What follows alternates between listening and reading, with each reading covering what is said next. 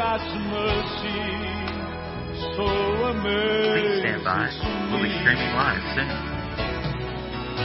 To every generation, He gives the joy of His salvation. Oh, God's salvation. Please stand by. We'll be streaming live soon. Mercy so amazes me. He made a mighty nation. Please stand by. From the we'll be streaming live Abraham, and led them through the wilderness. Hi, this is Betty coming to you from Brazil, where the weather is about 83 degrees, the sun is shining, and everything is just humming along here at the mission, paying bills, taking care of stuff. The new year has begun really well here in Brazil, and we're just thankful for all the people coming for morning coffee with Randall and bread that he's making every single morning. He's turning out that bread, and then the feeding program is really underway again after the holidays. So good report here from Brazil. Thank you to all who support this mission, because they're doing a good work.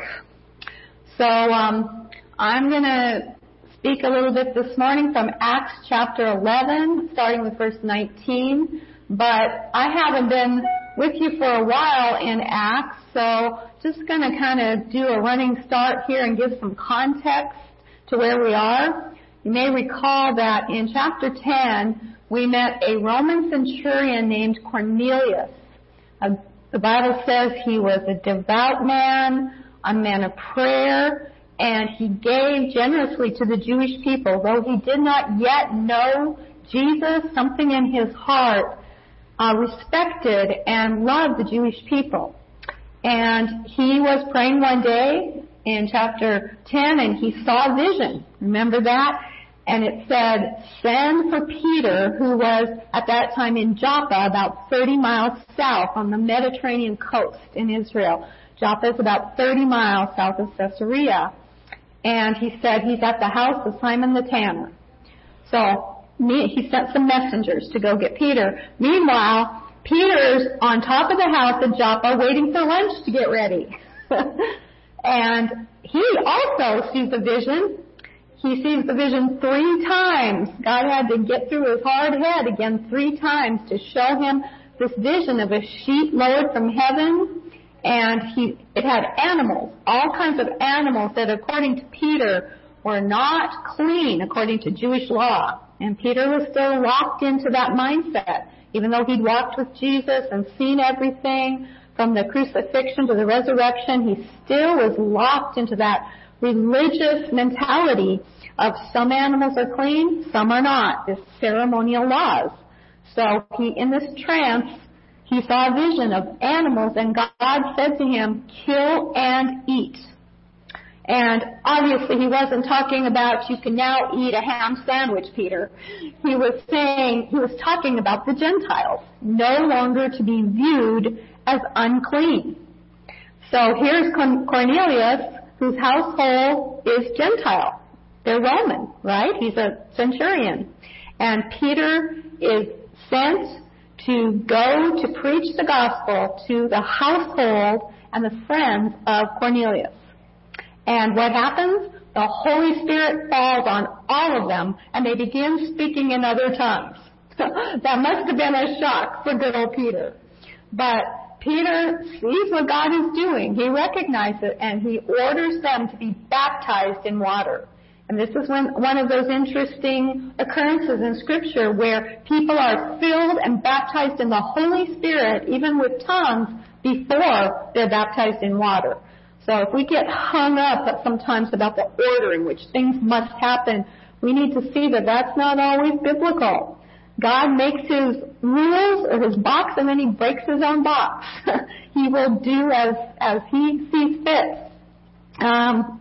So then in chapter 11, Peter goes to Jerusalem because he wants to share with the Jewish leaders in Jerusalem what has happened to this household of Gentiles, even a Roman centurion. And at first, when the apostles, the brethren at Jerusalem, hear that Peter had shared the gospel with Gentiles, and they had received it with power and with tongues and being baptized, they criticized Peter. You remember that? And in chapter 11, Peter shares with them all about the trance he saw, how God showed him the ceremonial laws about the clean and unclean. And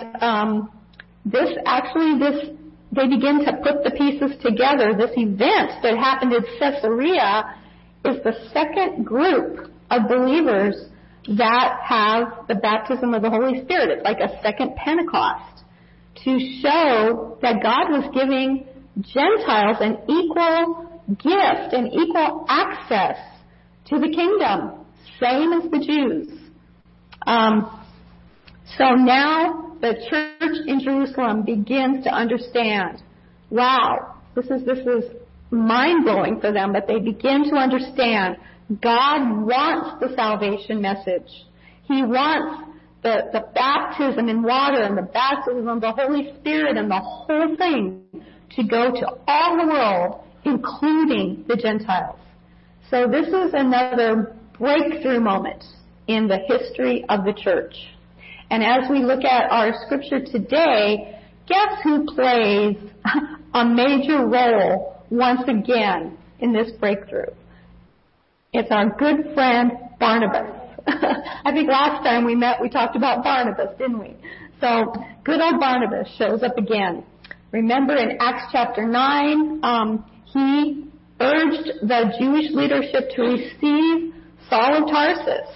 And he vouches for him that he has had a life-changing encounter with Jesus. And we talked about last time, without Barnabas, there may never be an Apostle Paul. Barnabas' name, you should know this by now, students, if you've been with us, his name means son of encouragement. And by definition, that is part of prophesying. 1 Corinthians 14:3, you can probably say it with me now. What is prophesying? What's the definition in 1 Corinthians 14:3? It is comforting, it is edifying, and exhorting the church. One who prophesies speaks to men for edification, exhortation, and comfort or consolation. His very name means son of encouragement. So here, where we're starting today, he's doing his thing again. So let's go to Acts chapter 11, verse 19. And get back there.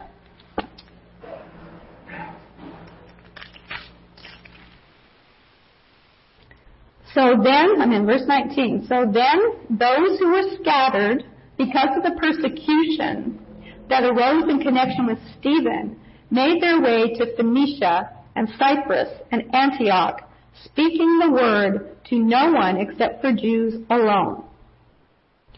Phoenicia is north of Israel. It was a country that was about 120 miles wide, 30 miles long, and is actually today modern Lebanon. It's the country we know as Lebanon. Cyprus is an island in the northeast Mediterranean Sea, off of the coast of Lebanon and Syria. It actually is the home of Barnabas. It's where he came from. And Antioch was the third city of the Roman Empire.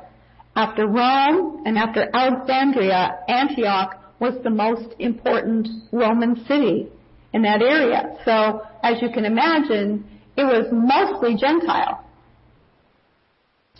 So it says here what we just read, at first, as those who were scattered because of the persecution of Stephen. We read about that in Acts 8:1, how after Stephen's stoning, the church spread out.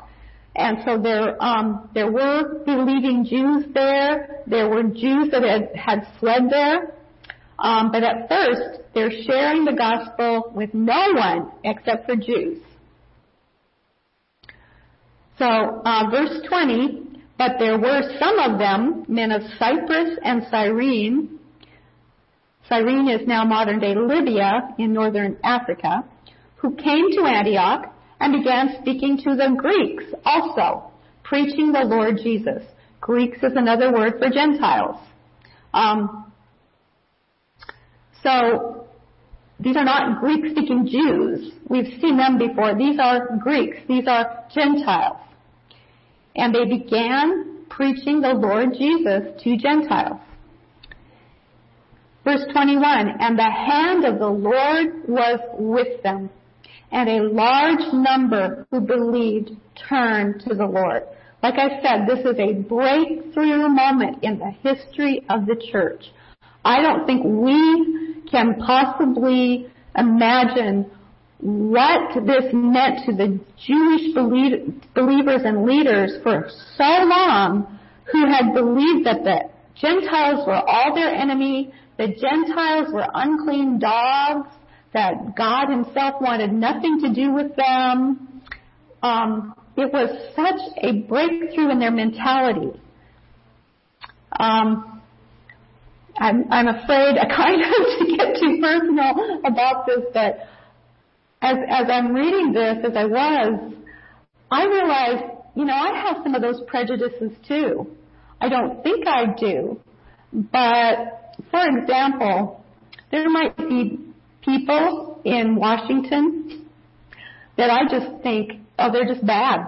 They're just bad. And probably God himself doesn't want anything to do with them. And to begin to pray that they could be saved, that they could be turned, that they could receive the light, that's kind of a stretch for me. Expecting that I can have that kind of mindset too, that I think, yes, God doesn't want anyone to perish, and he wants the gospel to go to all, but there are certain groups I just think, they're beyond the reach of God. They're too dark, they're too evil. And that's not right. That's not right. We need to pray for those who are in the most darkness. And the problem might be with us more than it is with them, that we're not even willing to pray for them or to believe that they could or should receive the gospel. So this was the mindset at first of the Jews, that this is only for us. Alas, we see now this is our Jewish Messiah that's been promised. They finally put the pieces all together of Scripture, of prophecy, but they still think it's only for them. So to break free of that is just phenomenal. It's just, a watershed moment.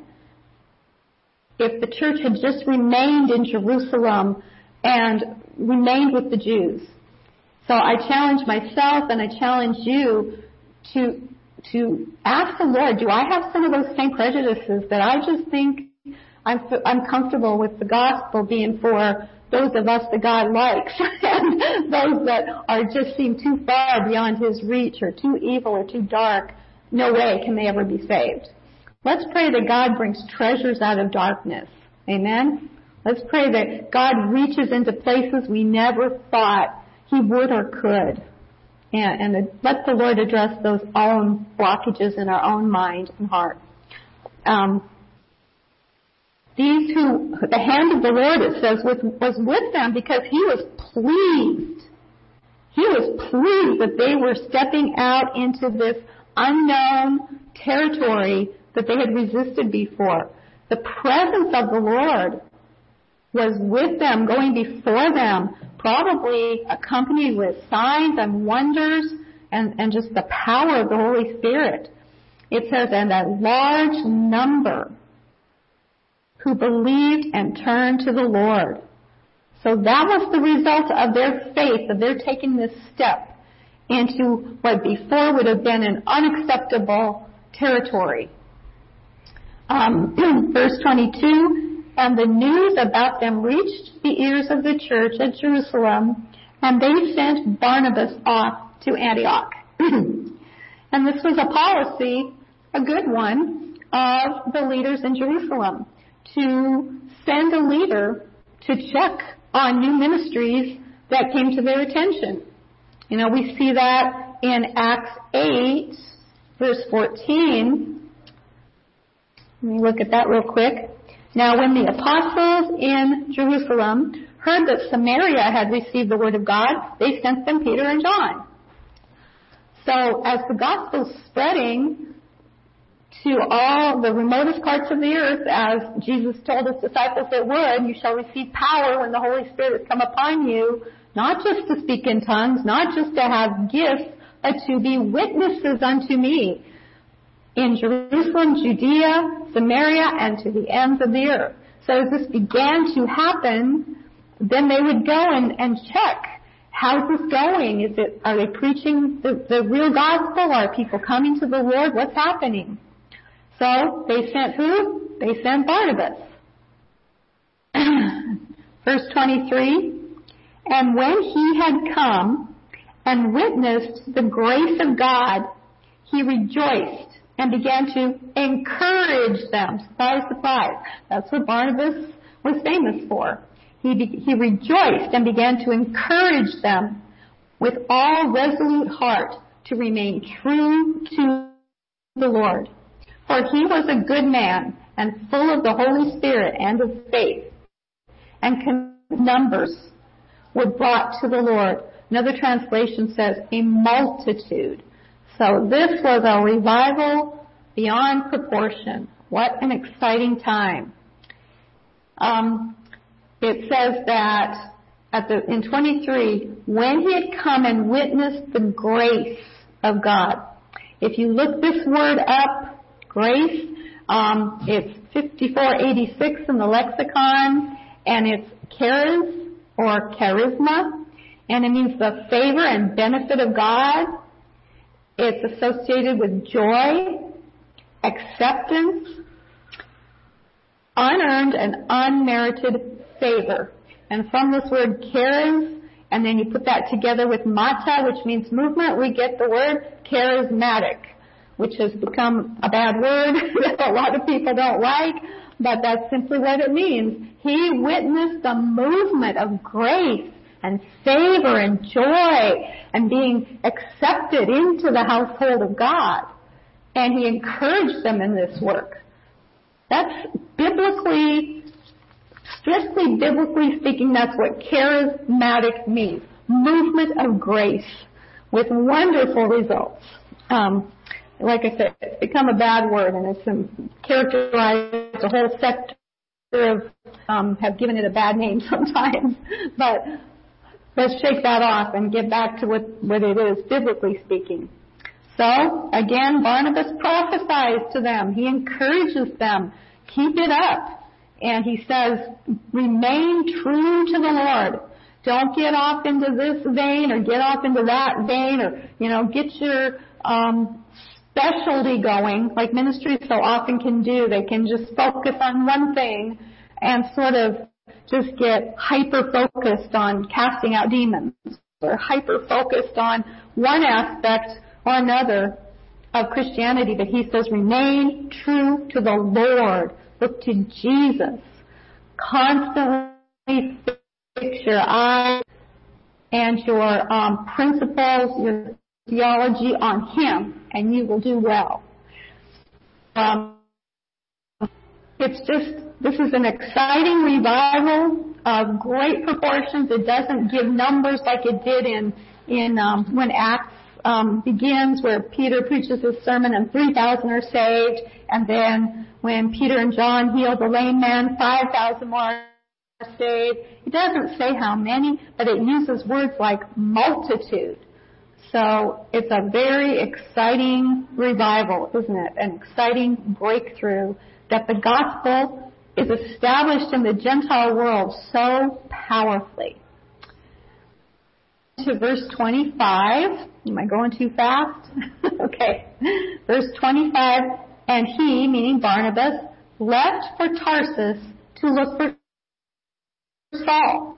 Why is Saul now in Tarsus? The last time we saw him, he was in Jerusalem. He'd stayed with Peter, and he was going around and doing some ministry in Jerusalem, and he had to go through that long time of unlearning all these things he had learned by all of his high education and his theology, and he had to go through a time of stripping and unlearning before he could really be used by God.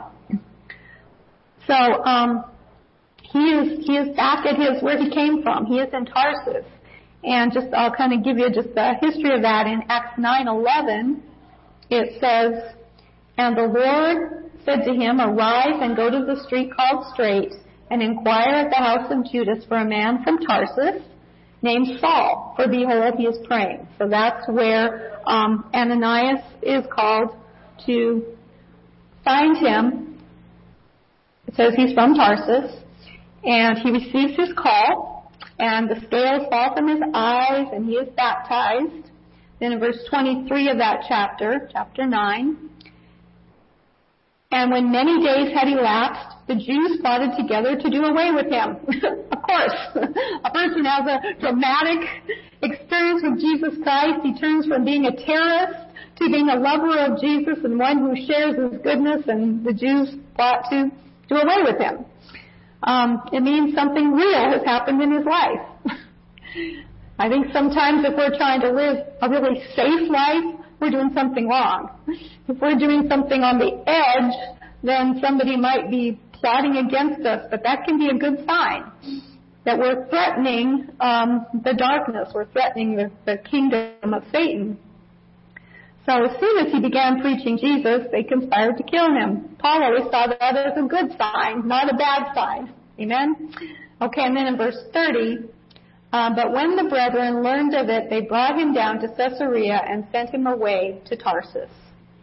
So he had been to the apostles. They had been convinced that he truly had been changed, but he needed to go away for a time because, as I said, he had a lot of unlearning to do. He had a lot of stripping that God had to do of the religiosity and just the stuff that was in him before he could really be a pure vessel led by God. And so after this great revival in Antioch, why did Barnabas go after Saul? He was a man full of the Holy Spirit and faith, it says in verse 24. Full of the Holy Spirit means he was led by the Holy Spirit in all that he does. So Barnabas was not only prophesying and encouraging there at Antioch, he was seeing by the Spirit what God wanted to do, that he had plans to build up the church. Something awesome has been started here, but it needs to continue. And he knows, I don't think of himself, but he knows by the Spirit that Paul has a place in this new outpost for the gospel to reach the Gentile world. Because if you recall, his call was to bear my name before the Gentiles and their kings and the sons of Israel. That's Acts 9:15. Paul, who had been such a zealous Jew, zealous for the law, Pharisee of the tribe of Benjamin, all the credentials he gives in Philippians 3, he'd been so focused on the Jews, God takes him and says, sorry, but your call is going to be to the Gentiles, which Paul struggled with, folks, for 20 years. And I don't know about you, but that made me feel better when I realized that Paul's call clearly to bear my name before the Gentiles and their kings, and then the sons of Israel came third. And he struggled with that because as he began to go out and establish churches on his first and second and third missionary journeys, he'd always go to the synagogue first. He'd go to the Jews first. They'd beat him. They'd stone him. They'd run him out of town. He wasn't accepted. But he struggled to go to the Jews first because that was his passion. That was his preference. Sometimes what we want, and we think, oh, this is what God wants me to do because this is what I like. This is what makes me excited. This is my personal passion. He's trying to say, yeah, but I want you to do something totally opposite of you. I want this to be of me so that I get all the glory. And when I see people being told, just follow your passion, I get a little nervous. I'm like, yikes. That doesn't follow with the character of God as he deals with mighty people of the Bible. He usually comes in and strips you of what you think and you want and how you think things should happen, and he gives you something that you say, oh, I never want to do that. And then it turns out that's where the fruit is, that's where the power is, that's where God gets the glory. Because you don't know what you're doing and you didn't want to do it anyway. Amen? So this is what happens to Paul, and Barnabas knows this in his knower and by the Holy Spirit that Paul has been chosen as an instrument to bring the gospel to the Gentiles. Wants to or not? And to finish what I was going to say about Paul, it's in Acts 19, after being beaten by the Jews, stoned by the Jews, cast out of their synagogues. He finally says, oh, their blood be upon their heads. I'm going to the Gentiles. And God's like, finally, now we can get some real work done, because finally you got in line with what I called you to do in the first place.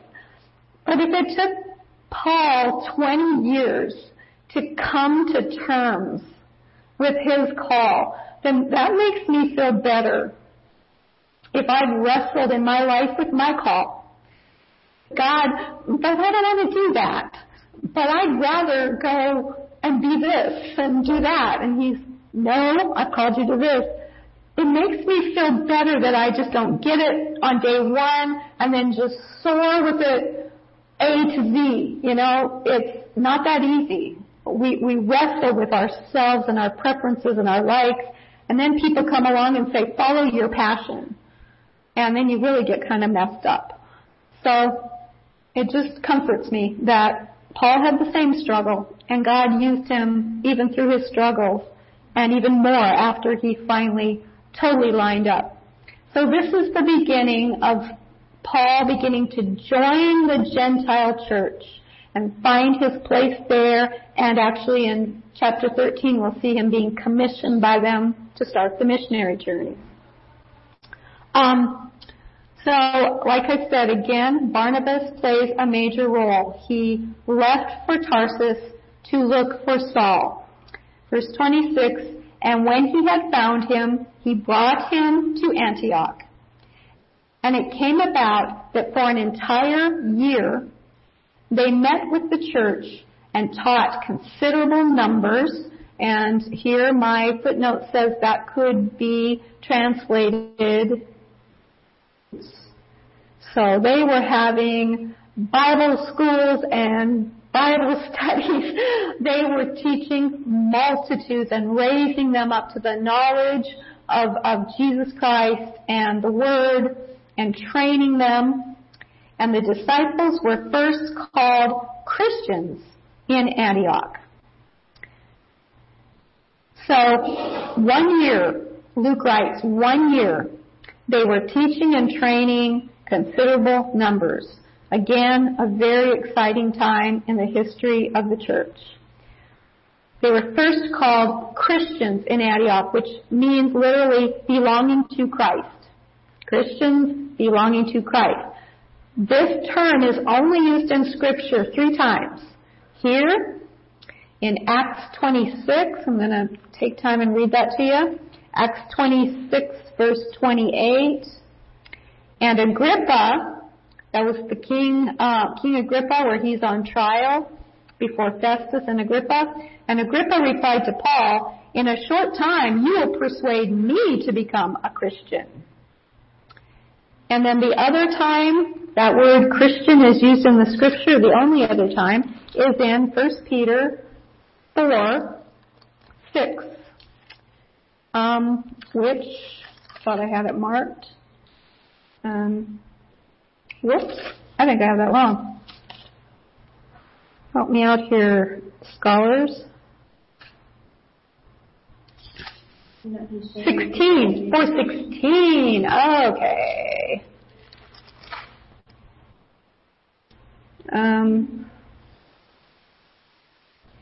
What's that, Kathy? Is that verse? Do not be ashamed if you bear the name of Christian. I don't know. Yeah, it's 1 Peter 4:16. Yet if anyone confesses to the Christian. Oh, I'm in 2 Peter. You know, that happens if you do that. Yeah, that happens if you're in the wrong Peter. Sorry for the delay. Yes. 1 Peter 4:16. But if anyone suffers as a Christian, do not let him feel ashamed, but in that name let him glorify God. So 3 times that word Christian is used in the Scripture. We have a good friend, Art Druckenmiller, who sometimes teaches during this time on this channel. And he has shared with us that because the word Christian has become so loosely translated and misunderstood in our culture, he's chosen to call himself a Jesus follower, which I think is great. That's a little more specific than a Christian is today when people just hear that. And in some cultures, if you say Christian, they think you're Catholic. And, there's just misinterpretations of it. But it was very clear during this time when the Scriptures were written that it simply meant belonging to Christ. Amen? So, just to conclude, we're at our time, so I'm going to wrap this up. This exciting time, this breakthrough time in church history, that the Gentiles are clearly accepted into God's plan. You may recall in Nazareth, Jesus inferred, when he was speaking in the synagogue in Nazareth, he inferred that God's love or his healing or his plan could be extended to the Gentiles, and they tried to throw him off a cliff. Right? But Paul writes later to the Gentiles, to the Galatians, at the church at Galatia, in chapter 3, verse 27, for all of you who are baptized into Christ have clothed yourselves with Christ. There is neither Jew nor Greek. There is neither slave nor female, free man. There is neither male nor female, for you are all one in Christ Jesus. And I just want to emphasize that we don't get off on a tangent like we lean too far. The Jewish nation is still God's chosen covenant people. Israel is still God's land by covenant. Anti-Semitism is increasing alarmingly around the world. I was just reading about it the other day. Today, in this very time, anti-Semitism is on the rise in Europe and other places. And it's clear, Romans 11, clear that God has not cast off the Jews. He has not replaced the Jewish people with the Gentile church. That's replacement theology, and as long as can be. God will still fulfill all of His word and His promises and prophecy to the Jewish people, to Israel. He has not cast them off. But in terms of access to being grafted in, being adopted to those promises, those covenant promises, and access to salvation, Holy Spirit, gifts of the Holy Spirit, Spirit-filled ministry, it is open and available to all, Jews and Gentiles. So we saw the wonderful beginning of this in Caesarea and then in the city of Antioch. And may we see revivals like this in the Gentile world, in Washington, D.C., in every place that needs it, that is dark and in need of the gospel. May we see revivals like this springing up everywhere. In Jesus' name, amen. Good to be with you today. Into the promised land, in boundless love and mercy, He gave His only Son, who became the sacrifice for everyone. Oh, God's mercy so amazes me. Oh, God's mercy so amazes me. To every generation He gives the joy of His salvation. Oh, God's mercy so amazes me. As I watch the world around me, I can see His mighty hand delivering His people from the evil in this land. The wounded and the broken from the seed of Abraham, and led them through the wilderness into the promised land. In boundless love and mercy, He gave His only Son, who became the sacrifice for everyone. Oh, God's mercy, so